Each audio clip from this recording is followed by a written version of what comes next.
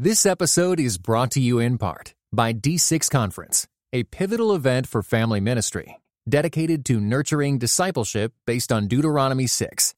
Empower your ministry team and family by joining us. Register now at d6conference.com.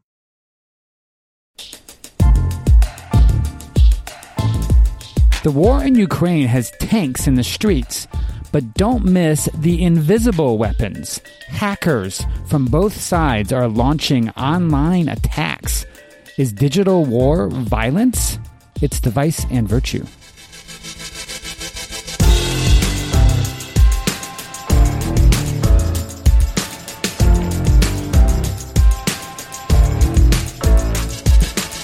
Hello, welcome back to Device and Virtue, where we argue the wrongs and rights of technology and faith in everyday life. We're coming to you from Chicago. I am Adam. And I'm Chris. Hey, Adam, today's episode is about digital war. Digital war. Or violence, or... virtual war. Well, just being inspired by Ukraine, right? Have you been watching? Oh, man. Yeah, I have. When all of that was coming down, I was really moved with just... I don't know, not just sympathy, but just like choked up about just the sheer injustice of it, the sheer like wanton, brazen attack that it has been. It feels insane, right? And like, I hadn't watched a lot of video. You know, I like read almost all my news, like just sort of online. But I think last night I put on like PBS NewsHour, and their whole first 14-minute segment was Ukraine, right? Really? And they're just showing pictures of like things blown up, of like a house like with a rocket like exploded right in the middle. Yeah. And I've seen YouTube clips of like the really, really most intense pictures, even bodies lying on the side of the road of families and things. And you just go, this is crazy. But the big story has been the digital war, the hacking war between Russia and Ukraine. Yeah. Early on, it was very much a war of visibility, but also invisibility. Ooh, invisibility. Here we go. So, Wired Magazine wrote a whole story about this a few weeks ago, about the hacking war. Yeah. And I think one of the questions that immediately came to mind, and that's what I sent you, was, is digital war the same as physical war? You know, like, is it the same? Is it right and wrong the same way? Right. Is it violent? Yeah. Can you even use the word violence with like hacking? Right. Well, and what's interesting, too, is a lot of the strategies and methods that are part of cyber warfare, we'll call it, are experiences that we've all had. We've all experienced, not to the same degree, but to a lesser degree, we experience some of these same, like, passwords getting stolen, information getting stolen. Yeah, for people that are trying to make a buck or steal money. Right. But now you get into, like, trying to take over our government and like some really intense things. Yeah. Oh, by the way, I love that the word cyber is still around in the cyber war.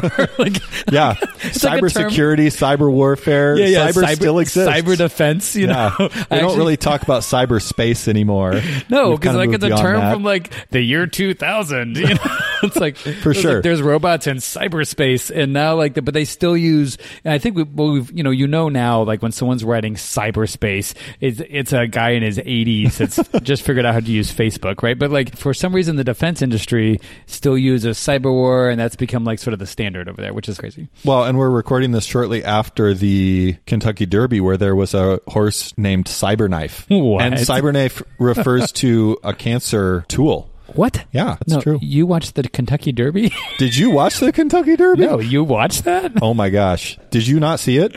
I did. I saw the meme afterwards of that horse like coming from behind or something. It was inspiring. That's how much I know about it. I was inspired. I know there's horses. Man. That's literally all I know. Rich strike forever. What is that? Did you just, you just pronounce a hashtag about the Kentucky Derby? Yeah. But so cyber hasn't died, but we're naming our horses after him. But yeah, cyber warfare, cybersecurity, cyber is still around, and we're going to get into it. Let's start with the guy named, and we're pronouncing Russian and Ukrainian names. Yikes. Let's start with the guy named Mikhailo Fedorov.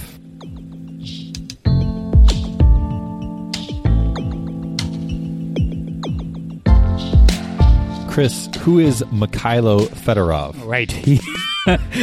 This guy is the Minister of Digital Transformation for Ukraine, right? Like a cabinet secretary. Right. That sounds like a position at a church. Ministry of Digital Transformation. Oh, yeah. No, it's the Ministry of Digital Transformation, but he's 31 years old. Wow. His previous job was he was in a digital marketing startup. And he's sort of cool. I watched him on YouTube. So where he comes from is the Zelensky campaign. President Zelensky is the president of Ukraine. Like we've all learned about him recently, right? He was a comedian originally. Right. And then he ran for president. And I guess there was a little bit more to it than that. He had actually been in another elected position before that. But Mikhailo, he gets hired to run the digital part of the campaign to help get Zelensky elected. So he does that. Right. It's like, that's cool. Hire the young tech guy to run the campaign. And he runs like Facebook ads. Obama did the same thing. Yeah. No, exactly. Right. Yeah. Was known for that. He won the presidential election by 73% of the vote. And one of his big promises for the campaign was they were going to build a new government app for your phone. Okay. Where you could do all these government stuff, like have a digital version of your driver's license. Right. You know, like things that we're all like, why aren't we doing this? Yeah. My gosh. Can I just tell you, I'm trying to renew my passport, and right now, the U.S. way to renew your passport is you have to print out forms, which you know me with, like, I don't even understand how to do this. Yeah, but you own a printer and I don't. So well, yeah, because I bought one. Into that. You have to like hand sign this thing. You have to go get a photo. There's literally no way to upload a photo to the website. Right. You have to put it all in an an You envelope. have to go to Walgreens and have them take a photo for $14 when you get other photos for like 25 cents. Well, no, here's what I did actually. Sidetrack. I decided to take one on my phone, which they said you can do. Oh. They have an online photo checker on the federal website. You upload it. It checks it because there's like your chin is supposed to be like this many inches from the bottom. So whatever. So I uploaded it. It said it was fine. I printed it out at Walgreens. I did it for $1 because if you tell them you're printing a 4x6, they just charge you $1, not $14. And then I hand cut it. Okay. This was supposed to be like a hack I learned online. Put it on. It had to order a cashier's check from my bank, which my bank is like, what? Like literally you can't pay for it online either. And in the world of like PayPal, put all this in an envelope, took it to the post office, sent it away. 4 weeks later, I got it back. I'm like, that was pretty fast. They said it was going to be 8 weeks. Pulled it out, and there's a letter saying we rejected your photo. Oh, no. So my hack didn't work. And I'm even more mad because my government is dumb. Oh, man. It was snail mail government. Anyway, right. Ukraine is way ahead of us is the point. Yeah, he did this promise, and they did it. They started rolling out this app like right away, which is really fascinating. They did all sorts of new things. Like this whole government is like they're in their 30s and 20s. Then, like I guess they have this system where they appoint governors of different cities. Okay. It's not like here, like where like you vote for all the mayors, but either way, the president is responsible for sort of appointing them. That's how it works. Interesting. And so instead of the normal way of doing it, he put up a Facebook poll for the city. No joke. And he's like, which three of these do you guys want? And they voted for the mayor, which no one had ever done before. And it wasn't like definitive, but he just wanted to get a sense of the direction and preferences of the people. Yeah, it wasn't binding, but then he appointed the person they sort of voted for. Yeah. So, like, I mean, very tech-forward thing, and then all of a sudden, Russia attacks. Which people think started on February 20th. Yeah. But it may have actually started on January 14th, which is when dozens of government websites in Ukraine were hacked. Oh, really? Right. By Russia? Russia is the suspected hacker. So they defaced a bunch of government websites to sort of generate confusion and maybe cause distrust. Right. And that's over a month before Russia attacked with tanks and rolled into Ukraine with bombs. See, that's really interesting because one of the questions we have to attack today, is whether maybe the start of the war should be considered January 14th. But the world doesn't think like that right now yet, right? Yeah, and that's sort of this big question, right? Are cyber attacks legitimate forms of warfare? Right. Do they qualify as we're under attack? Right. But what's interesting is on February 20th was the day that suddenly Mikhailo jumps on YouTube and puts out a message situation. Like a video message? A video message. Okay. Like he's standing in his, like, just a living room, and he says, essentially, we're under attack. Mm-hmm. And I need all my friends, all my social media marketers, my coders, my tech people to quickly join together to help. And he creates a volunteer tech army. Right. It's essentially like a guerrilla tactic. Yeah. All these people who are not officially part of the Ukrainian army are joining a Telegram. Yeah, so that's the next thing. So Telegram is an app. Have you used Telegram? I've not used Telegram. I have it installed, of course, and you haven't tried it. Okay. Actually, side note, Christianity Today magazine has started using Telegram to broadcast some of their articles. And the reason why is because, and this is why Ukraine started using Telegram, is Telegram is not a blocked app in Russia or Ukraine. It's secure, but it's also not blocked, and it's sort of much more popular. Mm-hmm. So it's a means of getting information into Russia. Yeah, people have been saying it's like a secure version of Twitter. You can sort of follow anyone. You can either chat back and forth more like WhatsApp, or you can just follow a channel more like Twitter and follow someone's stuff, but you can't talk back. Okay. So they put what is it? Like 300,000 300,000 people in this channel. Right. If you want to join up to help attack Russia on Ukraine's behalf, you're part of the volunteer army. Right. And these are people working at tech companies, people who have done startups, people who are cybersecurity experts. Yeah. But some of them are also just ordinary citizens who have been vouched for by others in the channel already. And not just Ukrainians, although they definitely got Ukrainians, right? But they're in this 300,000 group, it seems like there's people from around the world, like Americans and other people that want to just help on Ukraine's behalf. Right. So suddenly it's not just Ukrainians who are fighting their own war. They're actually enlisting the help of citizens. And you sort of want to almost use the word mercenaries, which is that's paid, right? Right. Like I was thinking, these are volunteers. Do we have a time in history where suddenly you could call an army from around the world to your defense? Right. It's like, no, this is sort of new. But then also, yes, there's history of people going from other countries to go help fight. Right. But it was at the government level enlisting other governments' armies to help them fight their battles. Not asking for volunteer people to show up, but right. Crazy. So then he sends a letter for help. And who does he send it to? The President of the United States? No, the President of Apple.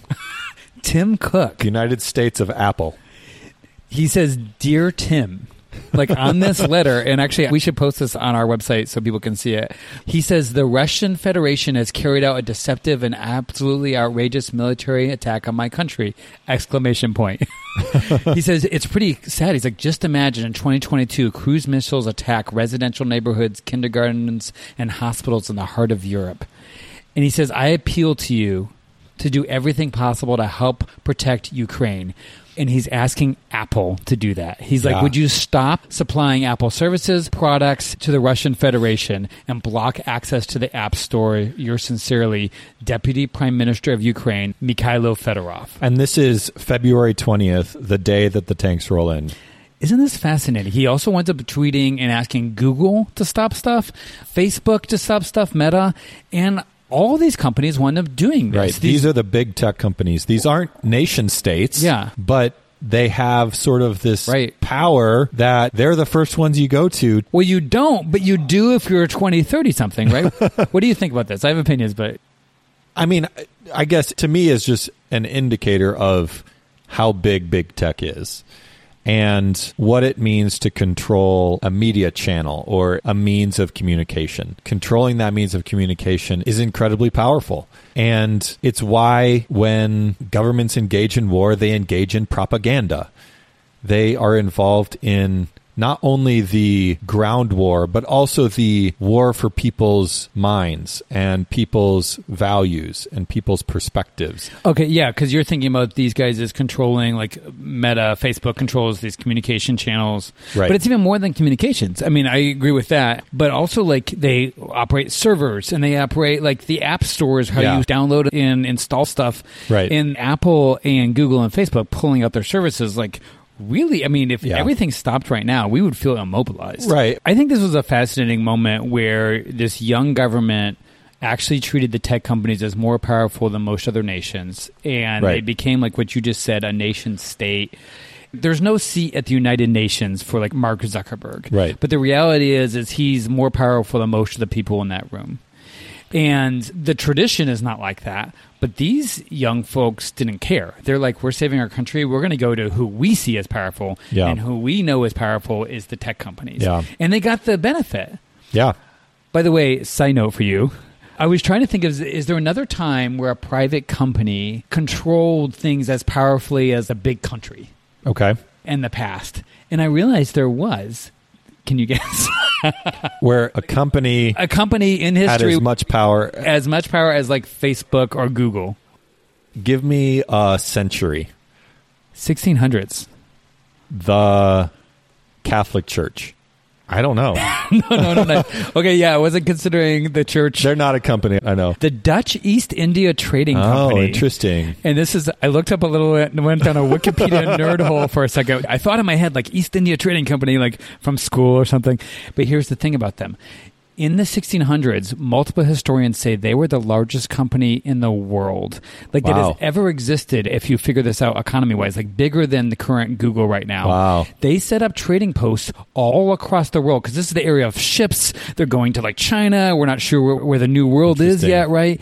They had a legal right to wage war. Really? To imprison, to negotiate treaties.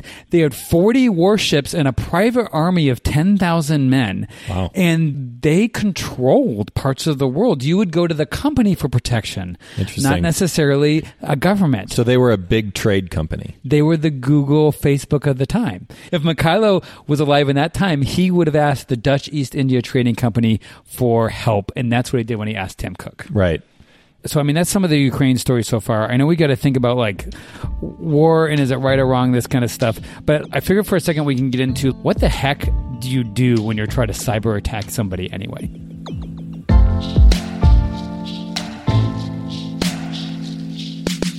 What kinds of attacks are we talking about? So I can explain a couple of things, but I was thinking about growing up in the military. You remember I grew up in the military? Yeah. We lived in Japan in high school on Marine Corps bases. Okay. And so I was surrounded by military, like everywhere, man. Kadena Air Base was over there. The main Marine Corps base is Foster Marine Corps Base. And Fatinma was the name of the Marine Corps Air Base because there's all these different military things. Okay. And you get really used to just things of war technology being all around you. And like a lot of guys when I was like young, like 14 or something, I was like, fighter jets are cool. And I remember driving near Fatinma Air Base and you'd see hangars off in the distance. They had fighter jets in each hangar. They weren't like indoor hangars. They weren't hidden. They were like staged, ready to take off. So it was almost like they were in carports or something, right? Okay. And there was a big swept wing fighter jet just sitting there in like the dark silhouette, like Top Gun looking. And they'd be in a row of like 8 of them. And I remember thinking, those are so cool. Wow. And the one I loved was actually I gotta remember. It was called a Harrier. It was a jump jet. Okay. Like the jet engines can aim down at the ground and it goes straight up. Oh, really? Or it can land, I guess. I guess it has to take off on a runway, but then it can land down. They were called V-stall aircraft. I don't know. I was into that stuff then. I think I saw one at the Chicago Air and Water Show a couple years ago. Yeah. They're incredible. They are incredible. F-35s maybe is right too. You know, back in the day, growing up in the military, this is what you're into. And they were cool, but they're weapons of war, right? This is how you attack things. And that's what we envision when we envision war. And the beginning is a war. We envision bombs exploding, and we envision jets flying over top and tanks driving in. Right. So the whole digital war, cyber war, I guess cyber is different, right? So like, what are some kinds of attacks? What are the jets and the bombs of this kind of thing? One of them is just like, it's a really standard, like a brute force attack. We sort of try to break into a system by like maybe breaking a password, but you have a computer try to break the other computer. So you try like just millions running of passwords like over and over and over. There's all these things set up to stop that, right? Like a lot of times, every time it tells you like you've had 3 attempts and you can't do it anymore. Right. That's actually supposed to be stopping other computers, not just you. Now you hate it and you're pissed off. But that's brute force attacks, but they do brute force attacks on other things, not just typing in passwords, but APIs, right? APIs are application program interfaces. They're ways that websites and databases talk to each other. Well, you can brute force one of those, sending things over and over and over till you break into it to get into databases. Another one is called a DDoS attack, a distributed denial of service attack. It's like where you take one computer sitting on the network. What kind of things do we attack? It's like government computer systems, government websites, command and control systems, but it also could be journalism and newspaper websites, press websites. Yep. It could be like power grid kind of computers, like going to control the power system. It could be like healthcare systems, these kind of things. Right.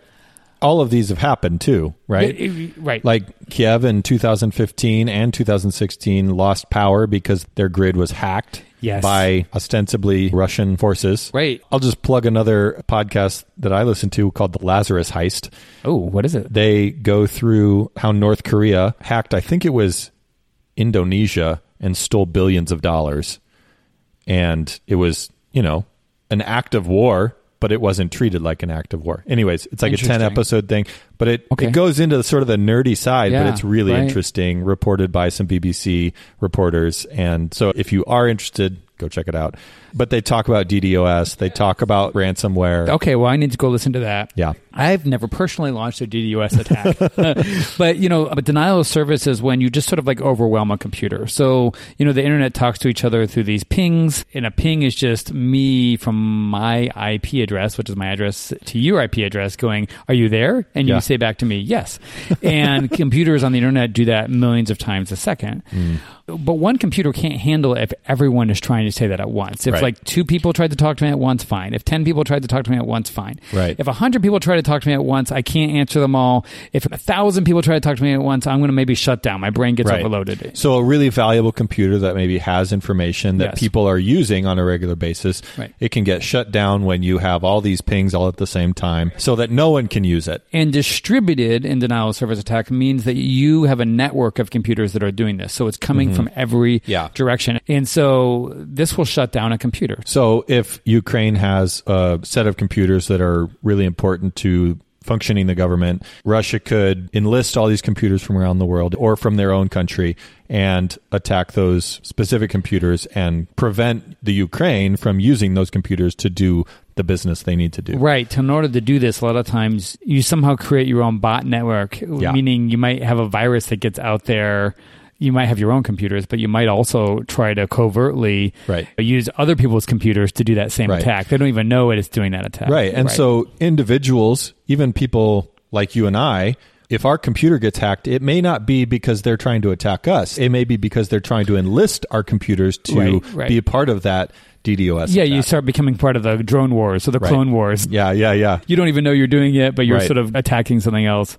The other big ones, one that I have specific experience with is a ransomware attack. Because you did this? Come clean, Chris. No, I got attacked. Really? So I used to work for a national Christian nonprofit. Okay. And we got attacked by a ransomware attack where one day I walked in and one of our IT people said one of our servers has been completely encrypted and locked down. Oh, wow. And what this means is someone got into it somehow from the outside and they installed a program that encrypts it. So they basically kidnap all the files. 100%. And they use a password that you can't break. And they say all your hard drives on this server are encrypted, all the records. And the only way to get out of this is for you to pay me money. Right. And so we got the hostage note. Wow. They sent us the note saying you need to send this money. Was it with the little magazine cutout letters pasted on the piece of paper? Nope. We got like an email essentially. Wow. That said you need to pay this money and then we'll decrypt this thing. Right. And fortunately, we were a national Christian ministry, but it's like we had IT folks that needed to know what they were doing. And let's be honest, IT folks at Christian ministries don't get paid as much as the ones that work for Google and Facebook by a long shot. Yeah, right. But we had a couple of good folks that knew what they were doing, and we had done the correct backup. So we were actually like, forget this. But we had no donor data on that server, and we also had a good backup of it. So we actually immediately deleted the whole server, wiped it out, and reinstalled the server, and it got rid of the ransomware attack, and we never had to pay anything. But this is happening, not just to governments, but even to like Christian nonprofits. And this is the kind of thing that Ukraine or Russia could be using against each other as well. And one other really big one, have you heard of this? The SQL injection attack? I have not. It's a thing that databases are all over the internet, right? Everything runs on a database. And SQL is the programming language that almost all databases use. Okay. And an SQL injection is where you send a command to the database, and the database doesn't know it's a command, and suddenly executes a demand, like open all the gates, and it does that, and I had no idea it was doing it. So you were able to inject a command secretly, and the database sort of gets hacked. And it's basically a Jedi mind trick. Yeah, I mean, just trying to like sort of say, what are the bombs? How do people actually do these attacks? Yeah. And these are part of it. So I was looking up, like, when did like cyber hacking sort of start? And how long have we been doing this? Because it's obviously gotten really sophisticated. Right. Yeah. I mean, we really started to hear about it within the last 10 years with a few more cyber attacks. The U.S. was attacked by China back in 2013. Right. If not earlier. In 2013 was the first time that a nation state was named as the attacker in a cyber conflict. Yeah, right. Exactly. Originally, when the internet was getting all founded, we were all like, this is fun. I actually found Foreign Affairs magazine, which had a whole history of cyber attack. Nerdy. Yeah. Whatever. They said like the first known cyber attack was back in 1988. It's always earlier than you expect. It was a grad student. See, you can't trust academics. Yeah, his name was Robert Morris, and his viruses became known as the Morris worm, which is sort of funny. But, then we get it, President Obama, he actually warns of cyber attacks in 2009. But you're right. I think 2013 is the first time, China sort of does this attack. Right. I was looking this up. Do you remember when North Korea hacked Sony Pictures? Yes. So that's part of this episode. Oh, really? The Lazarus heist. That's where they kind of start. There was a movie about the assassination of the president of North Korea. And it made him look bad, and so somehow they... Yeah, so they hacked Sony Pictures. They were mad, though. They were mad, but what was interesting, that was the first chance President Obama publicly replied and actually did physical sanctions. So it was the first time ever that there was an imposed response in the physical world to a cyber attack, which is just 2014. Right. But then China comes back and attacks the U.S. again in 2015, and this one's really interesting. I didn't remember this till I read it. They actually stole 4 million employee records of all federal employees from the U.S. Office of Personnel Management. That's crazy. I vaguely remember that. Yeah. Yeah. And what's really interesting is we really didn't do anything public. Obama actually, it turns out, went and confronted Xi Jinping, the president of China. And he's like, I won't publicly attribute this to you if you stop. And he did. The attack suddenly stopped, and they didn't actually the U.S. didn't formally accuse China of it. But I mean, That's really interesting. It's getting into this world where are attacks sort of invisible? Are they real or are they not real? Right. They're happening, but we're sort of pretending in the real world it's not happening. Yeah. But behind closed doors, we're sort of doing it. Yeah, it's we have to get over this mental hurdle of thinking that data, because it's invisible, because it's weightless, that it is immaterial. It's not. It is very important. I mean, if China were to physically come into the U.S. and steal 4 million documents... Yeah.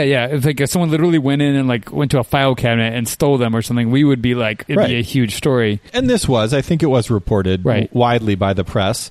The interesting thing is, back in 2013, remember Edward Snowden? Right. That he revealed that the U.S. was actually spying on U.S. citizens and stuff, and we were all worried about the privacy implications. Yeah. But the other thing he said, do you remember this? That he said that the U.S. turned out was spying on Germany, on France, and all our allies around the world. Right.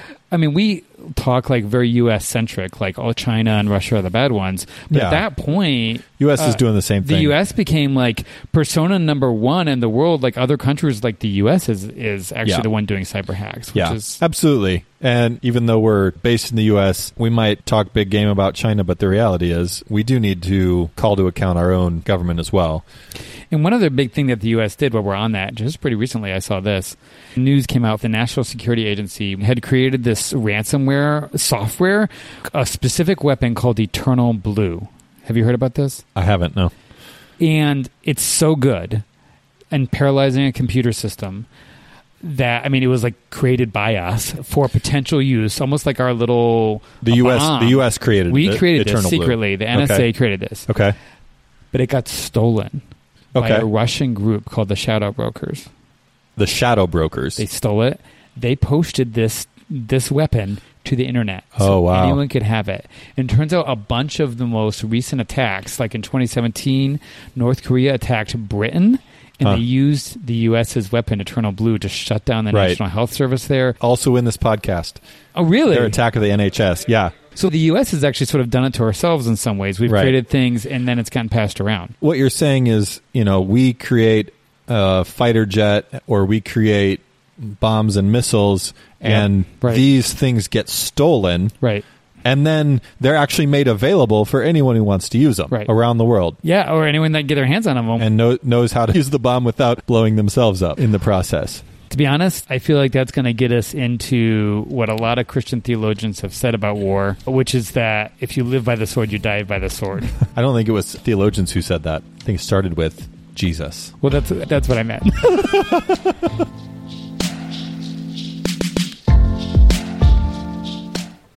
This episode is brought to you by Shopify. Forget the frustration of picking commerce platforms when you switch your business to Shopify, the global commerce platform that supercharges your selling wherever you sell. With Shopify, you'll harness the same intuitive features, trusted apps, and powerful analytics used by the world's leading brands. Sign up today for your $1 per month trial period at shopify.com/tech, all lowercase. That's shopify.com/tech.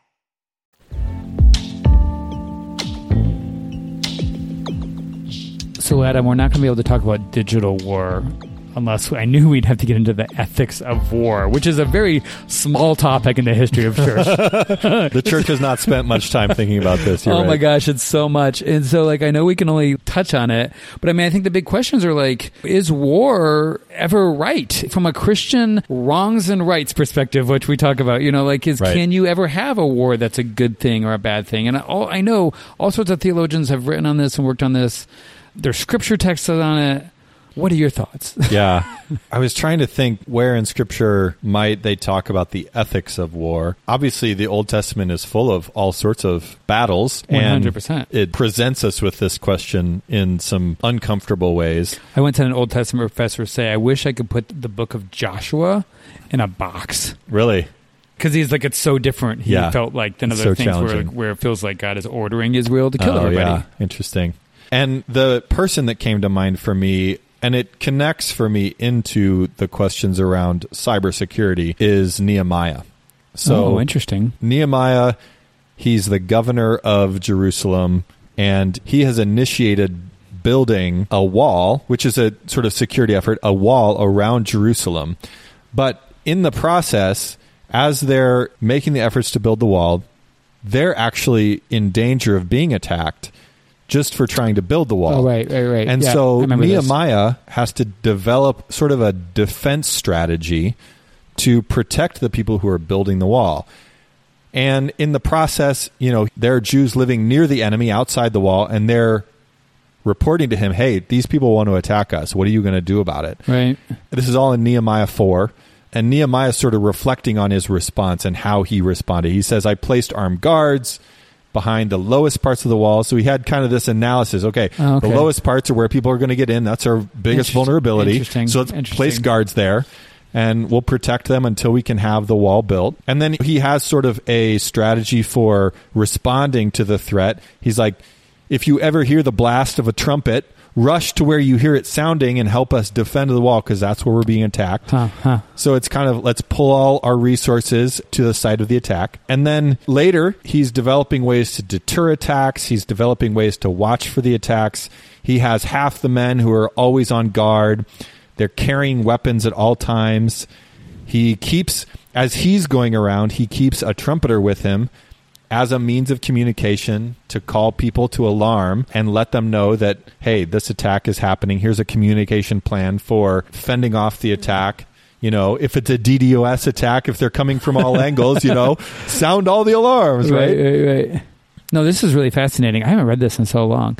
But he doesn't attack, right? He defends. You're right. He doesn't attack, but he says some interesting things in this passage. For example, he says, so we prayed to our God and we posted a guard day and night to meet this threat. Yeah, right. So there's this notion there that he is not just putting it in the hands of God and not just saying it's all on me. He's actually saying it's both. Yeah, it's like trust God. Trust God and have your defense ready. Right. And later he says, remember the Lord and fight for your families and your homes. Oh, interesting. Yeah. So for him, there's this both and mentality. Right. He sees faith and fighting not as contradictory, but as complementary. And I think, a passage like that really challenges me to sort of ask that question. Okay, in Scripture, there is this notion that we have freedom to defend ourselves, but we also put our lives in the hands of God. And now theologians have had to work through not only Nehemiah, but the whole Old Testament to struggle through that and figure out, what does war look like? How can it be just? And you sort of have different positions on this. Probably one of the most famous one is called just war theory. Right. Yeah. And it's sort of this idea that war can happen, but it usually should be defensive. Okay. Right? Like sort of maybe like what you're saying with Nehemiah. And you've got to have these different ethical checkboxes, right? Like it's a good cause. You're trying to protect innocent people, or it has a competent authority, like there's legitimate authority, like a state or, Okay. Not anyone can just run out and like start shooting people. You have to have the right intention, which is like your ultimate goal is not war, but peace.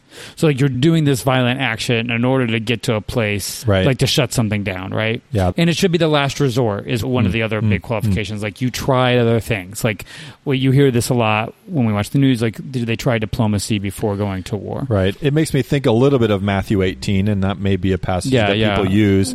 This idea of, okay, you're going to go to the person first if you have a conflict with them, and then you're going to bring in other people. But the goal is resolution. The goal is peace. Right. But in the process, okay, how are we moving towards that restored relationship and not just an ongoing conflict, perpetuating that? Yeah, yeah.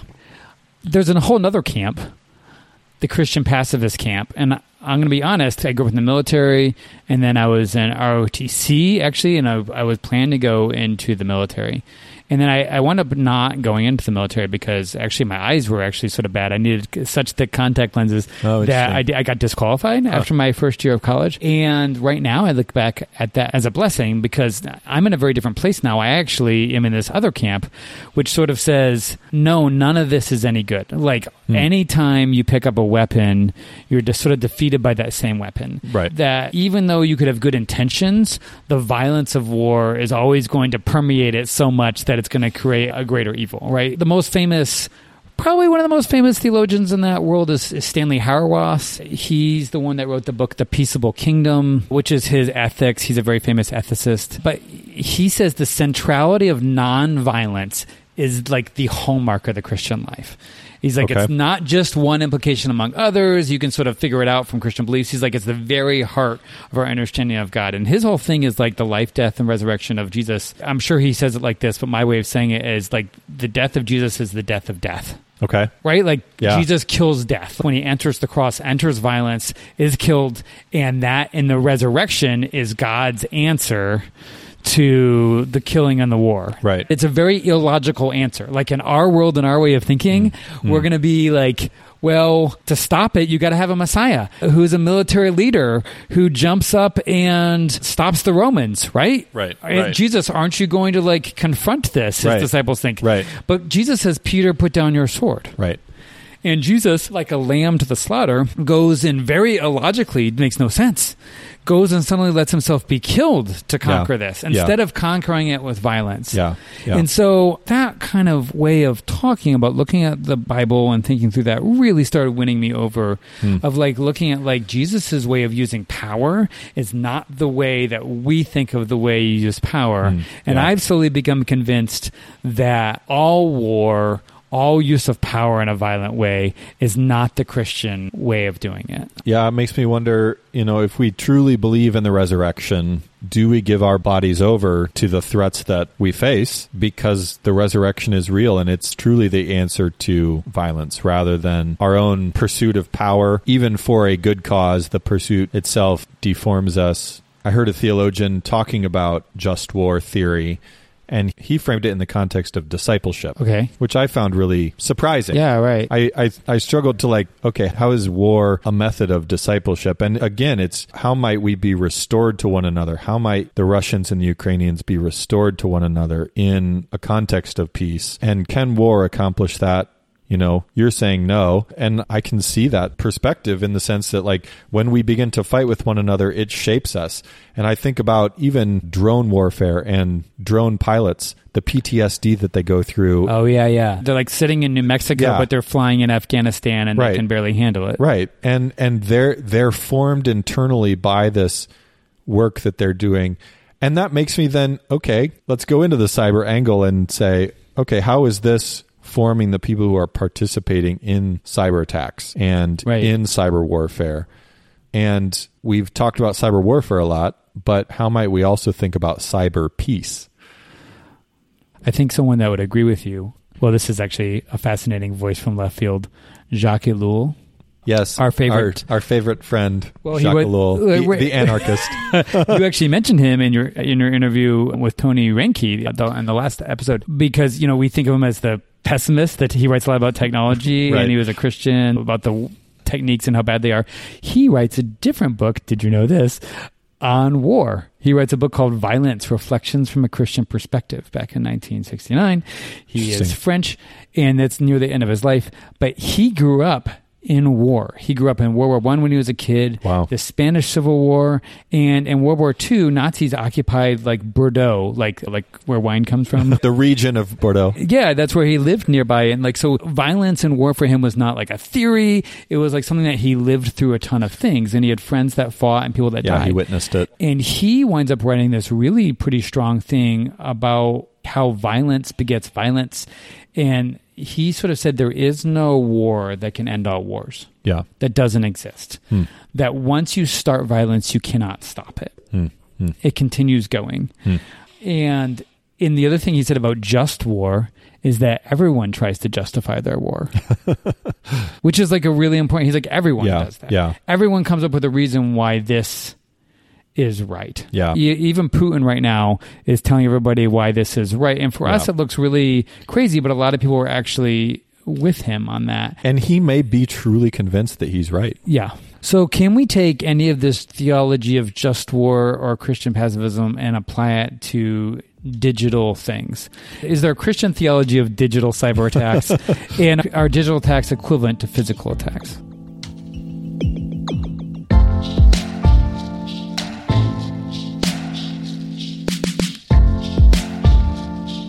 When we started talking about this episode, the first place my mind went was cyberbullying. Oh, funny. Because cyberbullying is its own form of violence, and it has its own forms of real consequences. I remember, being in sixth grade, I got bullied. It was like a physical bullying. Oh, okay. And I still think about it. And I still think about how has it shaped how I perceive myself, the confidence I have in the world, the trust I have of other people, all sorts of things. We're getting deep here. But cyberbullying has real consequences. Are they the same as being confronted by a physical bully and having your physical well-being threatened? Maybe not, but it does have psychological ramifications. It does have real outcomes. Well, yeah, I think you remember maybe in one episode a long time ago, I told a story about a girl in St. Louis in junior high, had another classmate call her names, intense things, and she wound up committing suicide. Are online things real? Yes, they're real. Words matter. Yeah. And to say, is a physical attack equivalent to a virtual or digital attack, we can recognize that both have real implications. And just because it's not a physical attack doesn't mean it doesn't have real world consequences. And so thinking about a cyber war has real consequences and deserves real criticism and critique. And yeah, we should think about how do we promote cyber peace rather than cyber war. It feels like invisible though, right? I was thinking about like the coverage of the war that I was watching on TV, and all these news reports start with a location. Okay. A place. They're like, I'm in Mariupol. Right. Right. Or Kharkiv is getting bombed today. And like, there's a guy wearing like a bulletproof vest, right? And he's standing out on this street and he's like showing us a place. And digital war feels placeless. Yeah, absolutely, it does. And then like you see the bodies, like the violence done to bodies. I was talking about the bodies on the street, but digital war doesn't feel like there's bodies, right? Yeah. Like some hacking could actually cause physical violence. You mentioned like the power being shut down. I think that was during Ukraine's winter. Right. And so people were freezing and like it had a physical consequence. Or right. I've heard we're worried about like Iran hacking nuclear power plants and maybe causing a nuclear implosion, right? And that would actually kill people. But a lot of hacking, when we're talking about this digital, SQL injection hacking, doesn't feel quite as violent. Like, is it the same thing? Or is it less violent, I guess? Even our government was treating it not as real. Right. It's not real till the tanks cross. Right. I mean, Jesus says those who live by the sword will die by the sword. Like, those who live by the cyber attack will die by the cyber attack. So China stole 4 million documents from the U.S. I would imagine that the U.S. has tried, if not succeeded, in attacking China and stealing some of their secrets. And so there's an equality between the two. And which is just war theory. You're supposed to do things in proportion. Yeah, and I can appreciate that. I think, like you were saying, every retaliation escalates a little bit more. It's not pursuing justice, it's pursuing revenge. But yeah, it doesn't necessarily have the same consequences as physical bombs and missiles and tanks, but it can still be a meaningful form of violence. In the same way that calling someone names is a form of violence. You know, that word violence is interesting. I mean, I looked it up in the dictionary, and it said usually defined as physical force. You know, the definition of violence was physical, but I feel like people are using that more widely now, right? Like they're not always meaning physical. They're also meaning... Right. Psychological. Right. Or maybe a definition is force against someone's will. Sure. Yeah.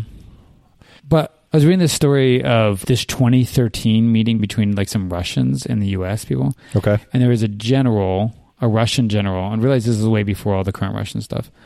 You know, General Nikolai somebody. This is 2013, so 3 years before the 2016 election. Right. But he's like, you guys set up, because we finally eventually, you know, set up all these different offices for cybersecurity. And the big one now is called CISA, I think, Cybersecurity Infrastructure Security Agency. But he was taunting us and saying, you guys set up a digital war office that didn't have an information office. He quoted, "One uses information to destroy nations, not networks." And I was like, oh, fascinating. He's like, all the different kind of attacks we've talked about aren't as important as like the social media. Yeah, that is interesting. In my research for this episode, someone made the comment that when a war begins, all information about the war becomes propaganda. Oh, yeah. And on both sides. On both sides, yeah. No, it's only the other guy's side that's propaganda. Right? You know, when I think about propaganda, I think from the West, there is this idea that, man, only the Third Reich, they use propaganda. Yeah, the Nazis. To lead all these sheep into these terrible ways. And, the Russians, they have propaganda and are brainwashing all of their citizens. And is it naive to think that the U.S. doesn't use information as propaganda? Right. It's a weird thought. It is a weird thought. Very easy to go like, oh, Russia does that, but we don't have that here. And it moves us into that fake news, disinformation, misinformation question that we've talked about a lot. Right. You know, but we're fish in the water. How do we see beyond our own news fishbowl? Right. To recognize that. It makes me think that, so the just war theory or these kind of things aren't, for a digital age, they're actually not the full picture of like how you think about the rights and wrongs of war, because now we've got to think about communications, and is violence being done by lies, by social media ads on Facebook that blame shift or that sort of rally people to a cause that isn't there. It's not necessarily even about what's violent or what's a good cause for war. It's about what's true. Right. A just truth theory. Yeah, when words are your weapons of war, lies become your method of violence. Yeah. I don't know. That makes my mind boggle, because then you try and think your way out of that, and your eyes are glazing over. Oh, man. Yeah, it takes you into those questions of how do I discern what's real when I'm in a fishbowl? I think part of what makes digital technology so powerful is that it has tied words to actions in a way that functions a little bit differently than it has in the past. You know, we now can deploy a programming language to shut down the power grid of a city. And that programming language is a language you learn, but then you deploy it for whatever purposes you have, both good and bad.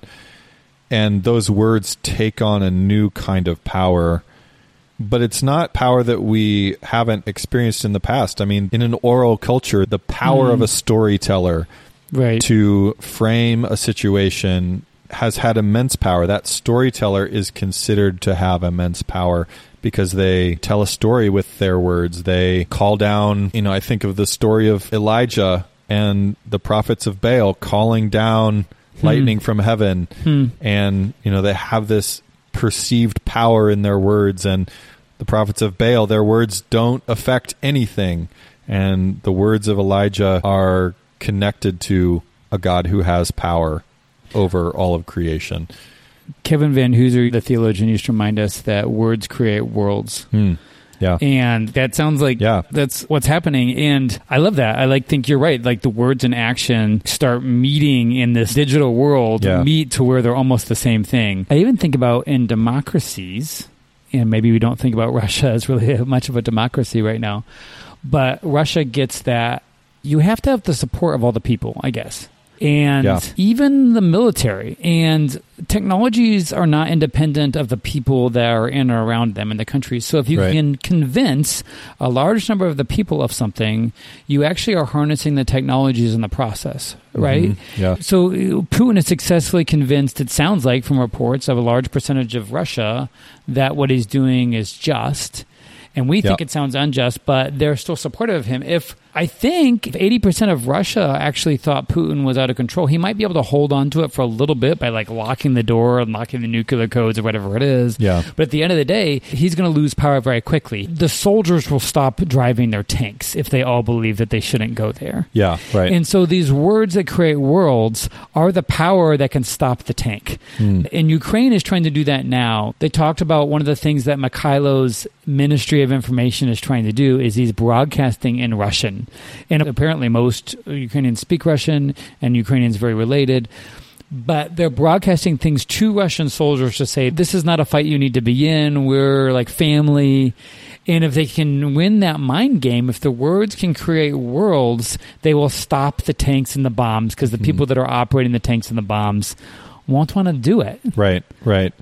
Yeah, Ukraine, successfully recruited 300,000 volunteers of various kinds. They also including social media marketers, not just hackers. They also had another Telegram channel for 200 Instagram influencers. Oh, right. Who themselves had millions of followers. Yes. And they shifted their normal content from, hey, here are 5 skincare tips to, hey, I'm sheltering in a bomb shelter.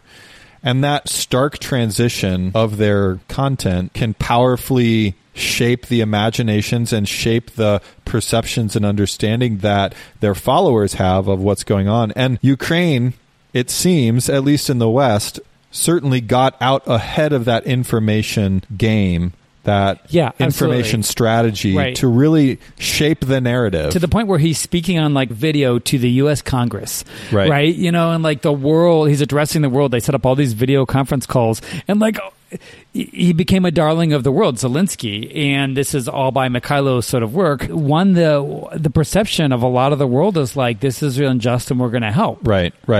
Yeah. And again, there's that moment where he says, I don't need a ride, I need weapons. I don't need a ride out of Ukraine. That's not what I'm trying to do here. I need weapons to fight our war. And that was a big narrative. But again, that's shaping the narrative. It is, in a sense, propaganda. Even if it's true, it functions as propaganda to present a certain persona, present a certain posture towards Russia, towards the war, and that has power. And we saw that power in the way that NATO and Western countries took lightning fast action to impose economic sanctions on Russia in unprecedented time. Right. It took them a year to impose sanctions when they invaded Crimea, and it took them less than a week to impose even harsher sanctions this time. And I think part of that is that belief around the narrative that Ukraine successfully presented.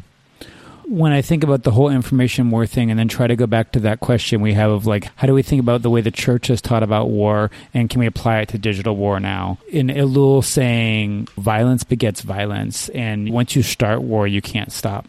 When I think about the information, it's like once you start lying, you can't stop. Like lies beget lies. And I can see the same patterns in false communication and propaganda that I can see that are being accused from many pastors and leaders that advocate for, say, the violence. Like Jesus says to Peter, put down your sword, don't use that. And also looks in sorrow at Peter when he lies about being with him, right? Maybe that's too much of a stretch on the analogy. But if we need to reconstruct a Christian theology of what it means to live in a digital violence world, truth-telling has to be part of it. Mm-hmm. And I go back to Jesus' death and resurrection, where I look at the upturning of power. Not only did he enter death, but in the face of an empire where the story was, the words that created worlds was Caesar is Lord. We have the Pax Romana, the peace of the empire, and we're the greatest empire ever. He gets nailed to a cross and dies, and turns the story that shakes down the empire, that says, no, this is a different story of power, and this is a different story of peace.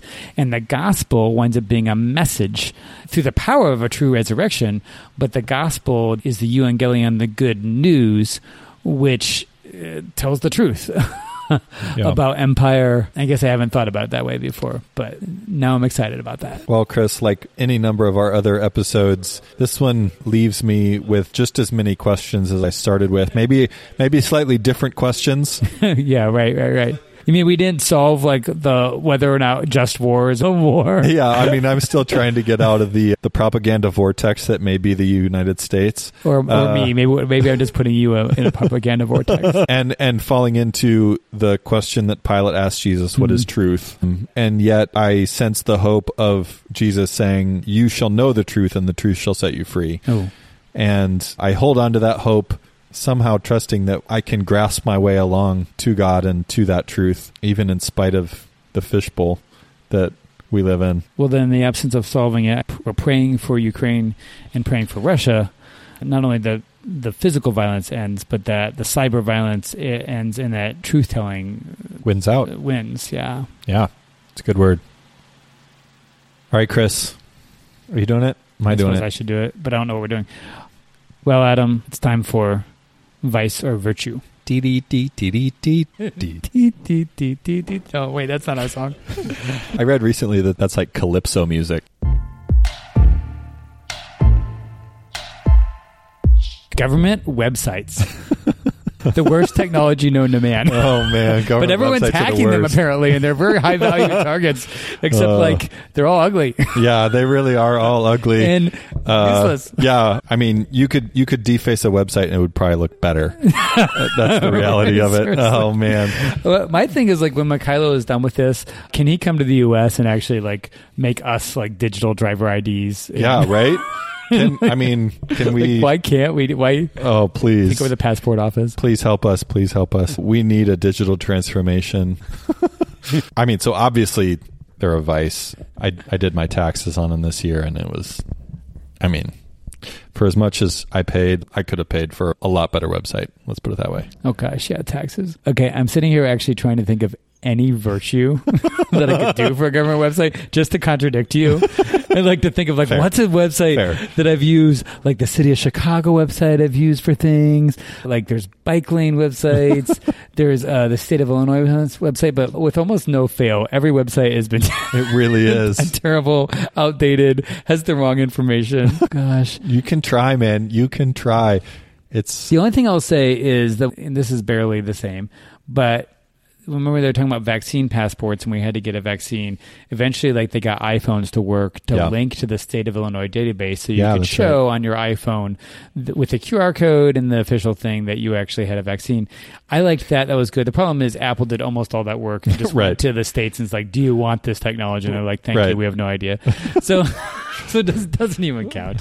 You're right. Government websites are a vice. They just are. There's no way out of it. We're sorry, the State of Illinois. Please hack them, keep them down, and we'll figure out something else. And now the FBI will be showing up to your house. Wow. Virtual war, digital war, cyber war, whichever kind of war you want to describe it as. It's complicated. All of them struggle to be a just war. Yeah, good first attempt on us stabbing at this. Oh, man. That was a really violent analogy.